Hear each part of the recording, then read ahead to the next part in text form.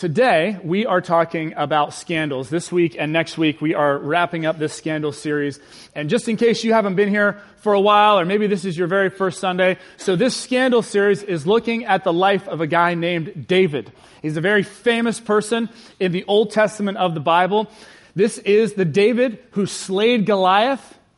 This is the David who became the king of the nation of Israel about 3,000 years ago, and it's recorded in the Old Testament of the Bible. So we kicked off this series a few weeks ago, and we talked about David's most famous scandal by far, his scandalous relationship with Bathsheba. How he was supposed to be off doing what kings were supposed to be doing at that time, but instead he was sitting back, he disengaged, and that led to his downfall.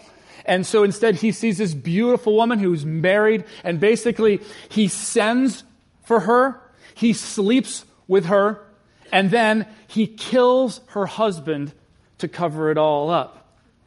And man, things just go crazy from there.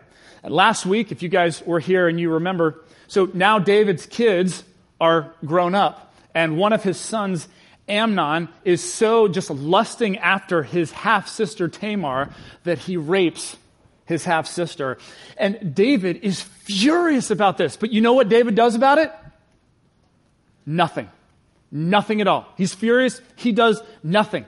So time goes by, and one of David's other sons, Absalom, says, you know what? I'm gonna do something about it. And so he plots and successfully murders his brother Amnon as retribution for this. And it says that David was devastated. We talked about this last week. David was devastated. But what did he do about it? Nothing. He did nothing whatsoever about it. And so you know what's been hitting me as I sat through service last week and as I've been reading through 2 Samuel, which is the account of what we're going through with David's life. I'm sitting here going, why didn't he do anything? What was the deal?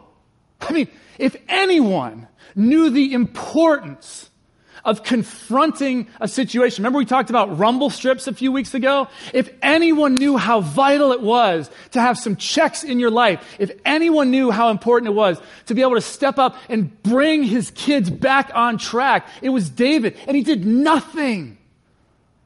Why?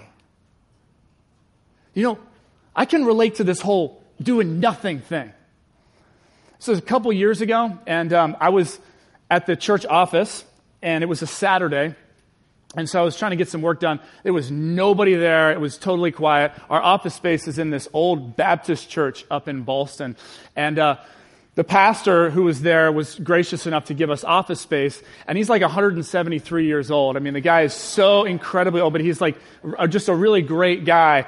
And so, anyway, so I'm sitting in my office there, and I'm trying to get some work done, and all of a sudden I smell this terrible smell. You know, it's that dog poop smell. You just recognize it like instantly. And so I'm like, oh, that's not good. That's gotta be on me. And then I realize that I've got this bad habit where I sit on my shoe. You know, does anyone do that? You know, when you're sitting down at your chair, you just kind of like tuck your foot up underneath. So yeah, that's right. It's on my shoe, and it's also right there. Now I can't remember, this was a few years ago. I can't remember the exact details because I was trying to recall them last night. But I just remember I didn't have time to get back home and change. I had somewhere else I needed to be. And so I needed to get this situation resolved as quickly as possible. So now there's nobody there. We used to be down in the basement of this old building. And so there were like 2 doorways to get like into where my office was. So it was a pretty secure area. So I basically just, you know, I take the shoes off, I take the pants off, I've got them across the table, and I'm like scrubbing away, trying to get this thing cleaned up in my office. And I'm telling you, I felt like it was a totally secure facility. You know what I mean? Like everything is totally cool. I kid you not. You remember the disciples when Jesus just appeared to them in the room? Okay. So I'm sitting there, okay, and there were 2 doorways, one of which was locked, okay, that he would have had to go through. The next thing I know, I'm standing there, I'm scrubbing away at my pants, and I'm getting into it, you know, I'm trying to get these suckers cleaned up. The next thing I know, I just happen to like in my peripheral, I just look up, and there's Pastor Joe, okay, 173-year-old Pastor Joe, and he's just standing there. He's like, hey, Derek. And he just starts to go into conversation with me. I had no idea. You ever have a conversation, you have no idea what they're saying because your brain is just totally on overdrive? So he's talking to me about something, parking. I don't even know what it was. He's just talking. Like it's just a normal conversation. And I'm sitting there, and I'm sitting at the table and I got my pen. I'm in my underwear, man. I'm just sitting there and I'm like, and he's just talking. I tell you what. He did not know. He had no idea that I didn't have any pants on. Like, that's how old he is, okay? But I'm like 10 feet from the guy. I mean, he's got to know. So I'm, of course, freaking out. But you know what I did? Nothing. I did nothing. I didn't know what the heck I was supposed to do. So I just smiled and listened and said, okay, Pastor John, that's great. Gotta go. So I can relate to this whole nothing thing. Like David, just over and over and over, he's doing nothing to address this situation. Now today we're going to look at 2 Samuel chapter 14, okay? And you've got some verses there on your outline if you want to check those out. They'll be on the screen as well. So this theme continues. Check this out, all right? So now remember, Absalom, David's son, has killed David's other son, Amnon, in retribution for Amnon raping their half-sister, Tamar, okay? So Absalom he's like kind of an exile. He's fled and he's gone to a place called Geshur, which was 80 miles away from Jerusalem. And he's been living there for the last 3 years. He's been way out there, okay? So here's where we pick it up. 2 Samuel chapter 14.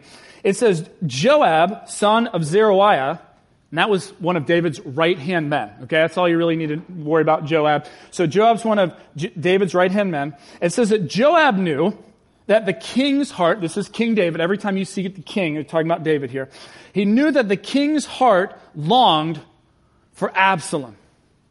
So Joab sent someone. Now notice this.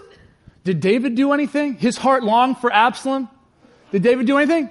No, he did. Once again, the theme, he did nothing once again. So Joab goes out and he finds this woman who's like she's an incredible speaker and kind of an actress type person. And so he gets her to come and pretend like she's a widow, a grieving widow, and tell King David this huge sob story about how she had 2 sons and one son got really angry with her other son and killed him. And so she comes before David and she's like, David, I know that according to Jewish law, my other son is supposed to be killed. But please, can we make an exception? Could you have mercy on me? Because I'll have nobody left. I'm a widow. I have to have my son here to take care of me. And so David, of course, he assesses the situation and he says, yeah, of course. We can have mercy. We can work this out. And she turns on him and she says, aha, it's very similar to how David was confronted by the prophet Nathan just 2 chapters earlier. Okay, they were onto something. Joab knew that this was an effective technique to get David's attention. And so basically she said, now what about your son? What about your son who's heir to the throne, Absalom? Doesn't he deserve mercy as well? Doesn't he deserve a reprieve? And so David realizes, he's like, oh my gosh, Joab put you up to this, didn't he? But he connects the dots and he's like, okay, fine. That was very persuasive. You know what? That's a good idea. And so basically what David does is, we see in verse 23, he gives Joab permission to go get Absalom. So it says, then Joab went to Geshur, that's where Absalom was, and he brought Absalom back to Jerusalem. But notice this. But the king said, David said, he must go to his own house. He must not see my face. Now, seeing the king's face, what that meant was that Absalom would not be reconciled. He wouldn't be part of the royal court. So he could be in Jerusalem, but he wouldn't actually be next in line for the throne. So, continuing on in verse 28, it says, Absalom lived 2 years in Jerusalem without seeing the king's face. Then Absalom sent for Joab in order to send him to the king. But Joab refused to come to him. So he sent a second time. But Joab refused to come. So obviously Joab's under orders from King David. This is not going to happen. So then Absalom said to his servants, look, Joab's field is next to mine, and he has barley there. Go and set it on fire. So Absalom's servants set the field on fire. Then Joab did go to Absalom's house, and he said to him, I think he probably said it in a more colorful way than this. Why have your servants set my field on fire? Absalom said to Joab, look, I sent word to you and said, come here, so I can send you to the king to ask, why have I come from Geshur? I mean, it would be better for me if I was still there. Now then, I want to see the king's face. And if I'm guilty of anything, let him put me to death. So once again, who's not doing anything? David, okay? Joab is doing stuff, and here's Absalom forcing his father's hand. He's basically like, you know what? I either want forgiveness or kill me, okay? This middle ground, it ain't working for me. So it says Joab went to the king, and he told him this. So then the king, again, this is David, the king, summoned Absalom, his son. And he came in, and he bowed down with his face to the ground before the king. And it says that the king kissed Absalom. Now, that kiss signified reconciliation. It signified acceptance and respect. But notice what was missing. There was no confrontation about what had happened. There was no repentance over what had been done. None. It was just total reconciliation. So what we see all through this phase of David's life, where his family, his kids are just going haywire and there's all this scandal around David, is David isn't doing anything. It's like he's just totally pulled back and he's the king, man. He calls all the shots and he's not leading like a king at all. He's just hanging back and everyone else is doing stuff. He's like the pawn on the chessboard when he's actually controlling all the pieces of the chessboard. Now, why is David doing nothing? Really, this is the core of the issue here. Why isn't David doing anything? Well, here's why. David is so completely humbled by his own personal failings, by his own scandal, that he doesn't feel like he can say boo to his sons as they're doing all this crazy stuff. Terrible, twisted, wicked stuff. Basically, here's the deal. David let his past prevent him from engaging in his present. He allowed his past to prevent him from engaging his present. So David wrote a number of the Psalms in the Old Testament. Okay, if you're not familiar with those, there's 150 of them, and David wrote a large chunk, including Psalm 51. Now, Psalm 51, David wrote this, and this was his prayer after his affair with Bathsheba. And this is what he writes. Have mercy on me. This is just a little snippet of it. Have mercy on me, O God, because of your unfailing love. Because of your great compassion, blot out the stain of my sins. Wash me clean from my guilt. Purify me from my sin.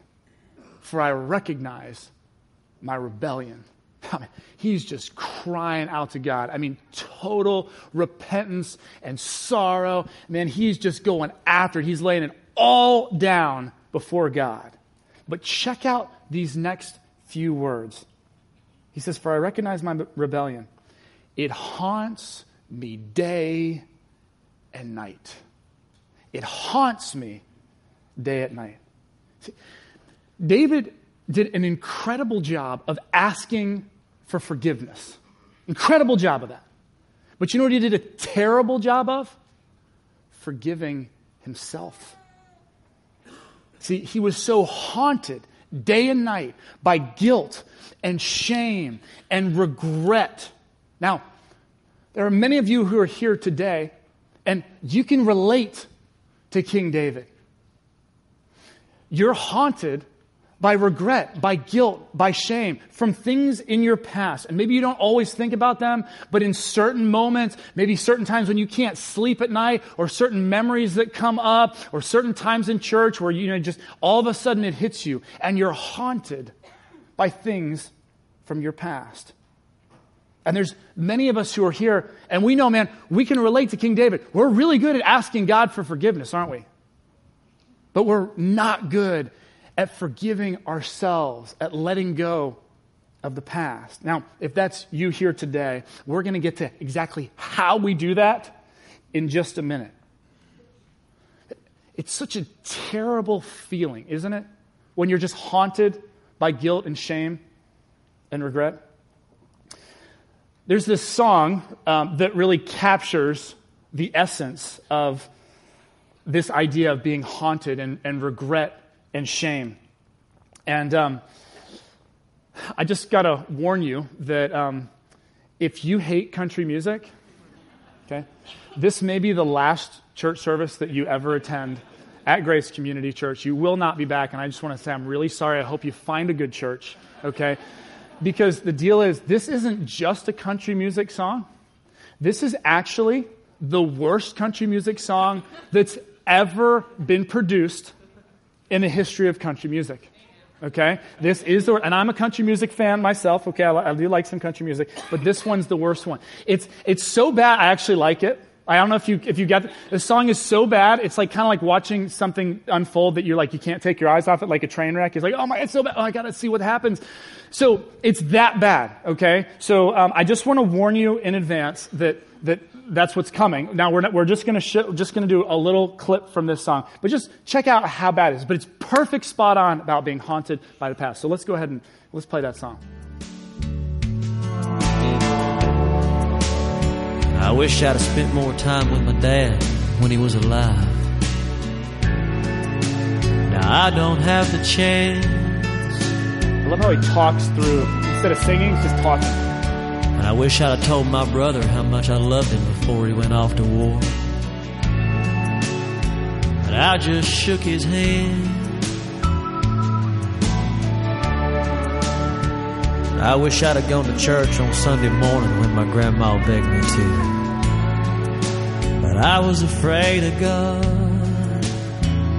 You guys recognize who this is? I wish I would have listened when they said, boy, you're gonna wish you hadn't. But I wouldn't. We're almost done. I'd done a lot of things different. Okay, that's beautiful. We'll cut it off because you guys are going to start running for the exits. Okay, so I do have to say this though. If you hate country music, you should at least thank me because I've actually just done you a favor. Okay, I have now given you some evidence and an argument that you have about why country music is terrible. Okay, you can play Kenny Chesney's A Lot of Things Different. Okay, it actually gets worse, but just for the sake of time and sanity, I won't go into it. But he does this one thing where he goes, "She wanted to paint our bedroom yellow and trim it blues and greens, and I should have done it, but I didn't." And he's like, "Wouldn't have hurt nothing." It's so bad. I'm like obsessed with the song. You know what I'm saying? I am obsessed with it. But here's the thing, okay? Don't miss this point. The reason that the song is so terrible, besides the fact that it's just like he's butchering grammar and like he's talking through instead of singing the song, the reason that it's so bad is because he's singing a song about a guy who is just stuck in his past. He's haunted by guilt and shame and regret of his whole life. He's looking back and he's just wishing that he could have done a lot of things different. Now, this is David. This is David. He was haunted by his past. Now, maybe he was haunted by his past because he didn't know whether God had forgiven him or not. I mean, he cried out to God for forgiveness. But you see, as we talked about last week, God still allows consequences in our lives. So David's experiencing all sorts of consequences for his decisions. And so maybe he's there going, I've asked for forgiveness, but I don't think God's forgiven me. Maybe that's where David was. Now, if you're here this morning and you're not sure if God has forgiven you, when you think about some guilt and some shame and some regret, things that you've struggled with in your past or maybe still struggling with today, and you're not sure, you've asked God for forgiveness, but you're not sure if God has forgiven you, I want to tell you something. You can be sure. You can absolutely be sure. I want to share a couple of verses with you. And you may not be big into memorizing Bible verses. I can probably only memorize about 5 out of the whole Bible, but I'll tell you, a couple of these are legit, man. These are worth committing to memory, especially if you struggle when it comes to issues of forgiveness and regret and guilt, okay? So here's the first one. This is from 1 John 1:9. Now, this was written by John the disciple, okay? He spent the entire ministry time with Jesus, years and years with Jesus, and he wrote to Christians, and basically he was just proclaiming the truths that Jesus had explained to him. And so this is what John writes in 1 John chapter 1, verse 9. He says this, "If we confess our sins, he is faithful and just and will forgive us our sins and purify us from all unrighteousness." Now, it doesn't matter how you feel about this verse is a promise, okay? If we confess our sins, he is faithful and he is just, and he will forgive us our sins and purify us from all unrighteousness. Now, there are some of you who are here today, and this is your verse. This is your verse. This is not a long verse. This is actually fairly easy to remember. You may actually want to just cut this thing out of your bulletin today and stick it up on your mirror or whatever you've got to do, because this is a verse you need to see every single day when those other voices and those other thoughts and those other things creep into your head. I'm going to give you one other one. In case that was too long for you, I got a shorter one. This is Romans 8:1. Romans is this letter in the New Testament that was written by the Apostle Paul, and it is basically considered to be like, if there's one kind of systematic theological explanation of Christianity, like Romans is like the best one to take a look, okay? It lays the whole thing. Here's the deal about Christianity. And in Romans 8:1, it says this, "Therefore, there is now no condemnation for those who are in Christ Jesus." There is no condemnation. So what that means is, if you are here today and you have put your faith in Jesus Christ, okay, and you have said, "Jesus, I believe that you are God who came to this earth, lived a life I couldn't live, and died for my sins." If you have put your faith in Jesus Christ, there is no condemnation for you. This is a promise. And this one is huge for me, you guys. Huge for me. I remember going through a season a few years back where, and we've all been in seasons like this, right? So I had a season where I just could not get motivated in terms of my faith. I could not get motivated in terms of my relationship with God. And I remember just not wanting to have my personal prayer time. I could still, pray for other people, but I just couldn't, when it came to me, I couldn't pray. I just felt like I had this block. I had no motivation to read the Bible. And I was just like in this spiritual desert place. Now, you've been there. You've been there in different seasons of your life. You haven't felt like coming to church. You just kind of slipped off, or you just kind of disengaged, and you didn't want to, but it just happened, and you're trying to figure out why. You think you feel guilty for that? Try being a pastor. Try having to stand up here when you're going through a real dry spell where it's really hard. Man, now there's some guilt, man. And I remember talking to a good friend of mine, and man, he quoted Romans 8:1 to me when I was just beating myself up over this whole thing. I felt so lousy.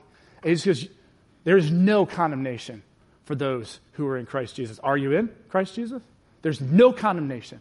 Man, it was so freeing. It was so liberating for me. I cannot tell you. There are some of you here, and this is your verse, okay? Don't worry about trying to memorize the whole Bible or whatever. There may be just one verse you need, and this could be your verse. Therefore, there is now no condemnation for those who are in Christ Jesus. If you want to know if you've forgiven, if you have confessed your sins, if you have placed your faith in Jesus Christ, it is a promise that you are forgiven and there is no condemnation. Amen. Can I get an amen? Amen. All right. Now, you may be like, okay, Derek, that's great.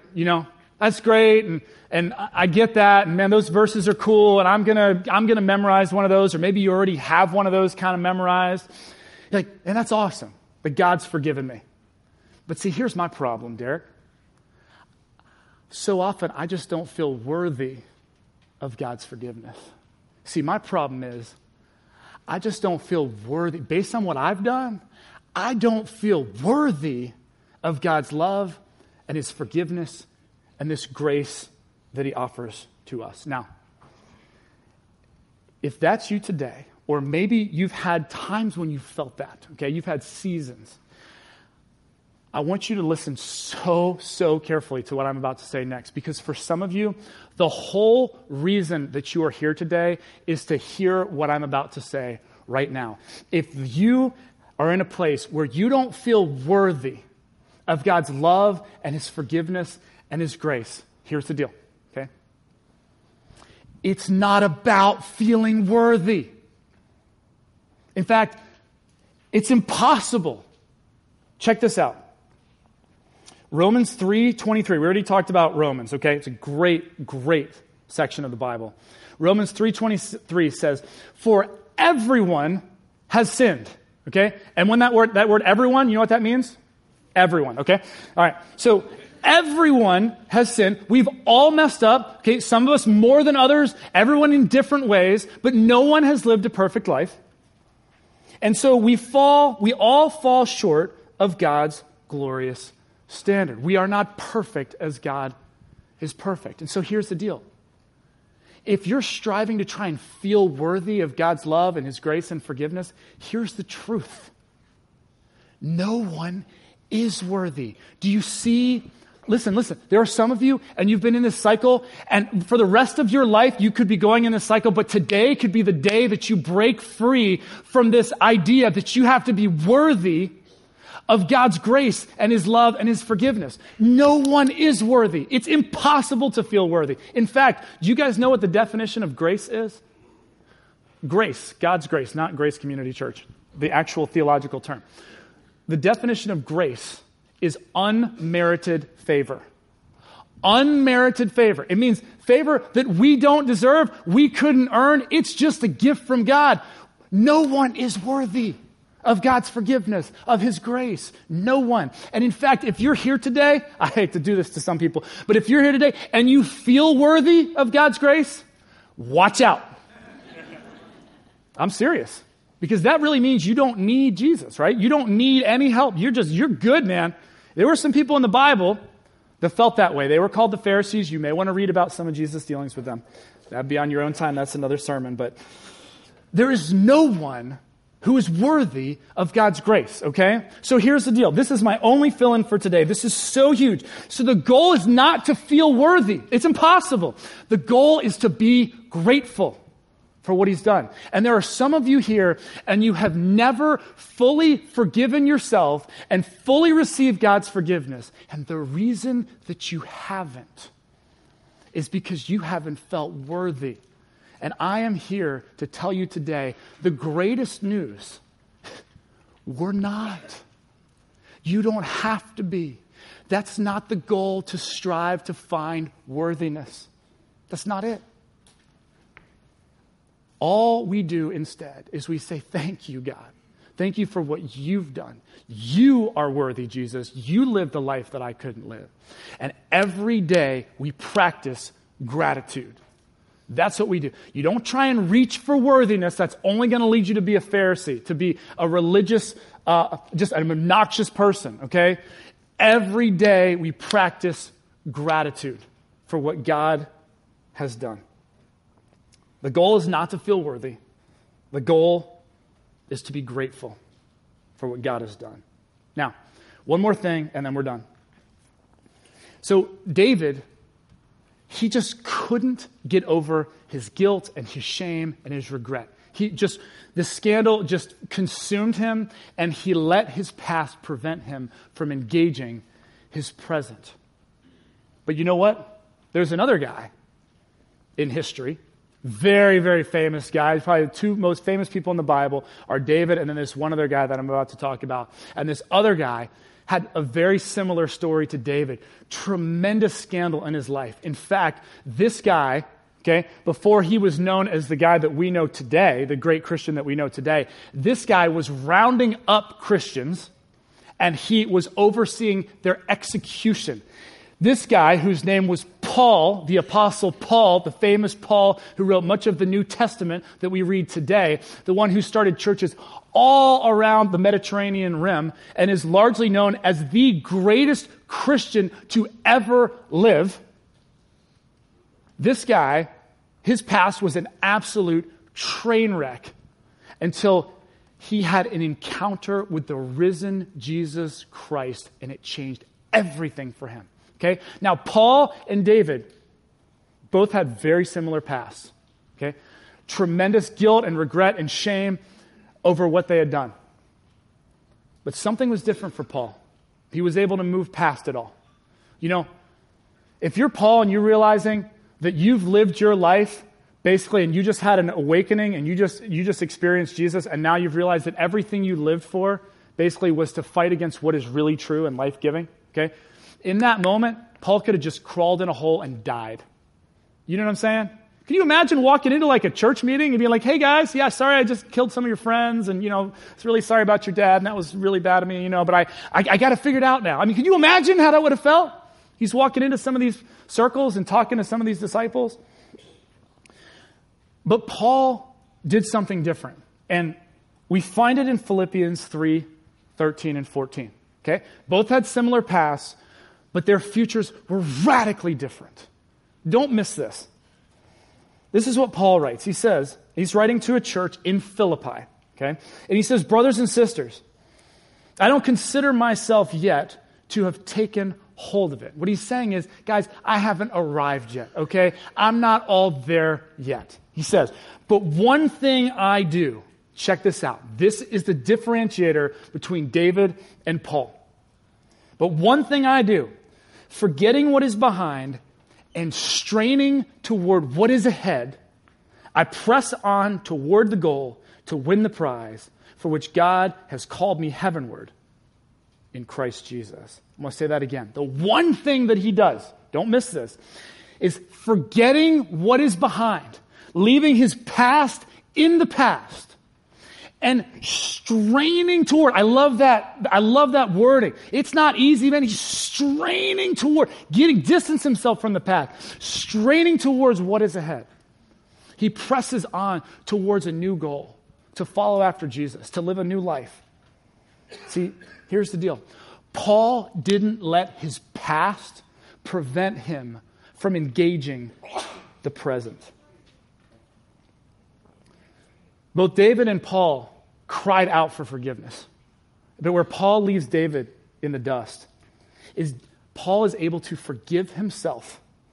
He's able to forget what is behind him and strain on toward what is ahead. Do you see how unbelievable this is?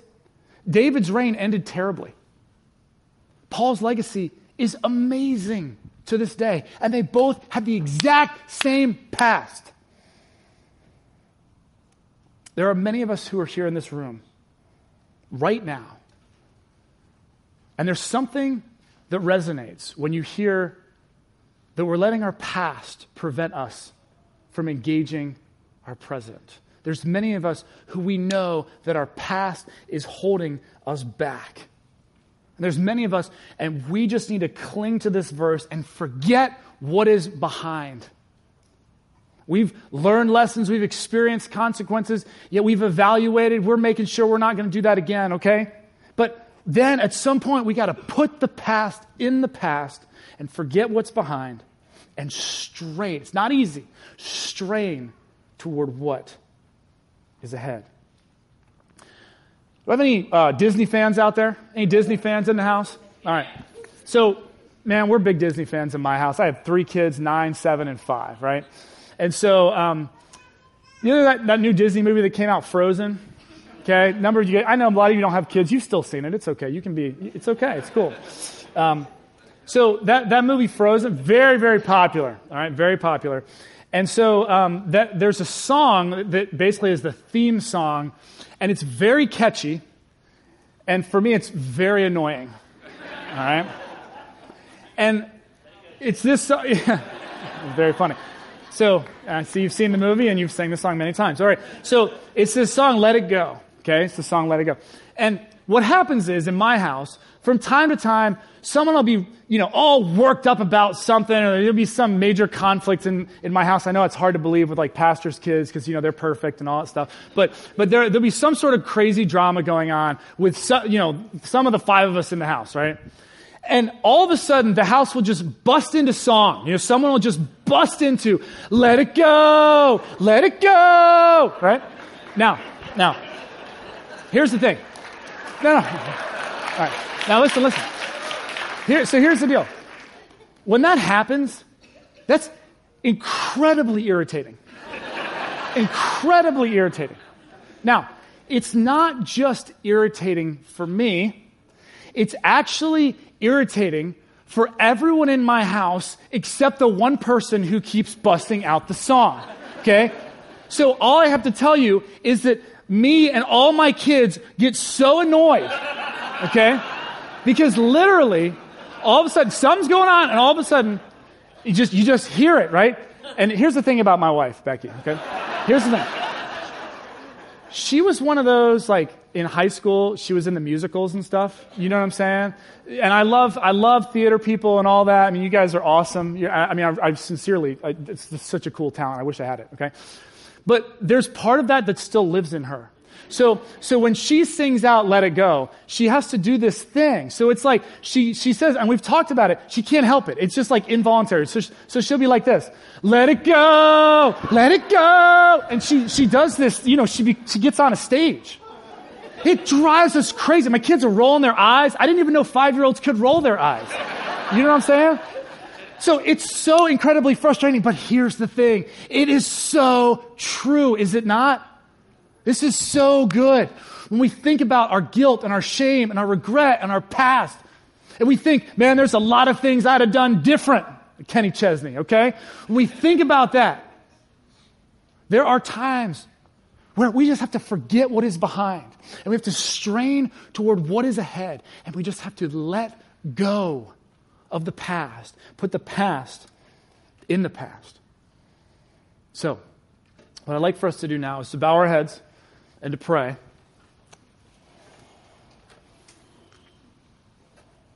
God, we just want to say thank you for these very real and raw stories that we find in the Bible. We thank you for the truths that they contain.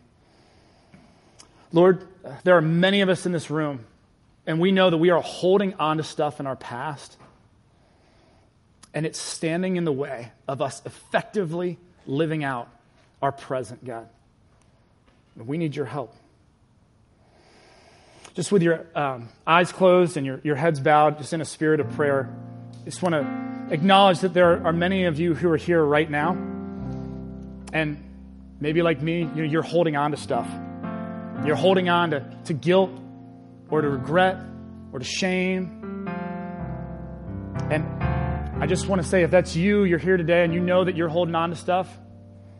You've got some stuff in your past or maybe some current struggles that you're dealing with. I just want you to just kind of acknowledge that by just clenching your fists right where you are. Just clench your fists. It's kind of a symbol of the fact that you're holding on to some stuff. Now, maybe your fist right now is clenched around some guilt about your past. Some things that you did a long time ago. You've asked for forgiveness, but you still think about it. You still kind of wish you could change some things. Or maybe your fist is clenched around something that you feel guilty about right now. It's a struggle that haunts you to this day because it's still a struggle for you that you're trying to break free from. But whatever it is, with our fists clenched right now, we just want to take a moment in this spirit of prayer and just acknowledge the truth, the promise that if we confess our sins, that God is faithful and just and will forgive us our sins and purify us from all unrighteousness. And we thank you for this, God, because this isn't based on whether we feel worthy. It has nothing to do with that. It's about the fact that, Jesus, you are worthy of offering that forgiveness. For those of us who've been stuck trying to feel worthy, maybe that's what we've wrapped our fists around this morning. Help us just to be grateful. Thank you for your forgiveness. Now, the reality is that God has already forgiven us. God has already released it. He's already let it go. There are many of us right now, and as we clench our fists, we realize that we need to let it go. And so as a gathered community, as a church right now, we just release our hands. So just go ahead, just whatever that is, just open up your fist. Just let go of your grip. God has already released it. It's already gone. Just let go. Whatever it is, just release it. Let God have it. He's big enough to take it. He's already forgiven it. God, right now we just release those things to you, not because we're worthy, but precisely because we're not, but because we're grateful. We thank you. In Christ's name, amen. Thanks for listening to this week's message. Grace Community Church, a church for people who don't go to church, meets on Sundays at 9:30 a.m. and 11 a.m. in Arlington, Virginia. Connect with us anytime at trygrace.org.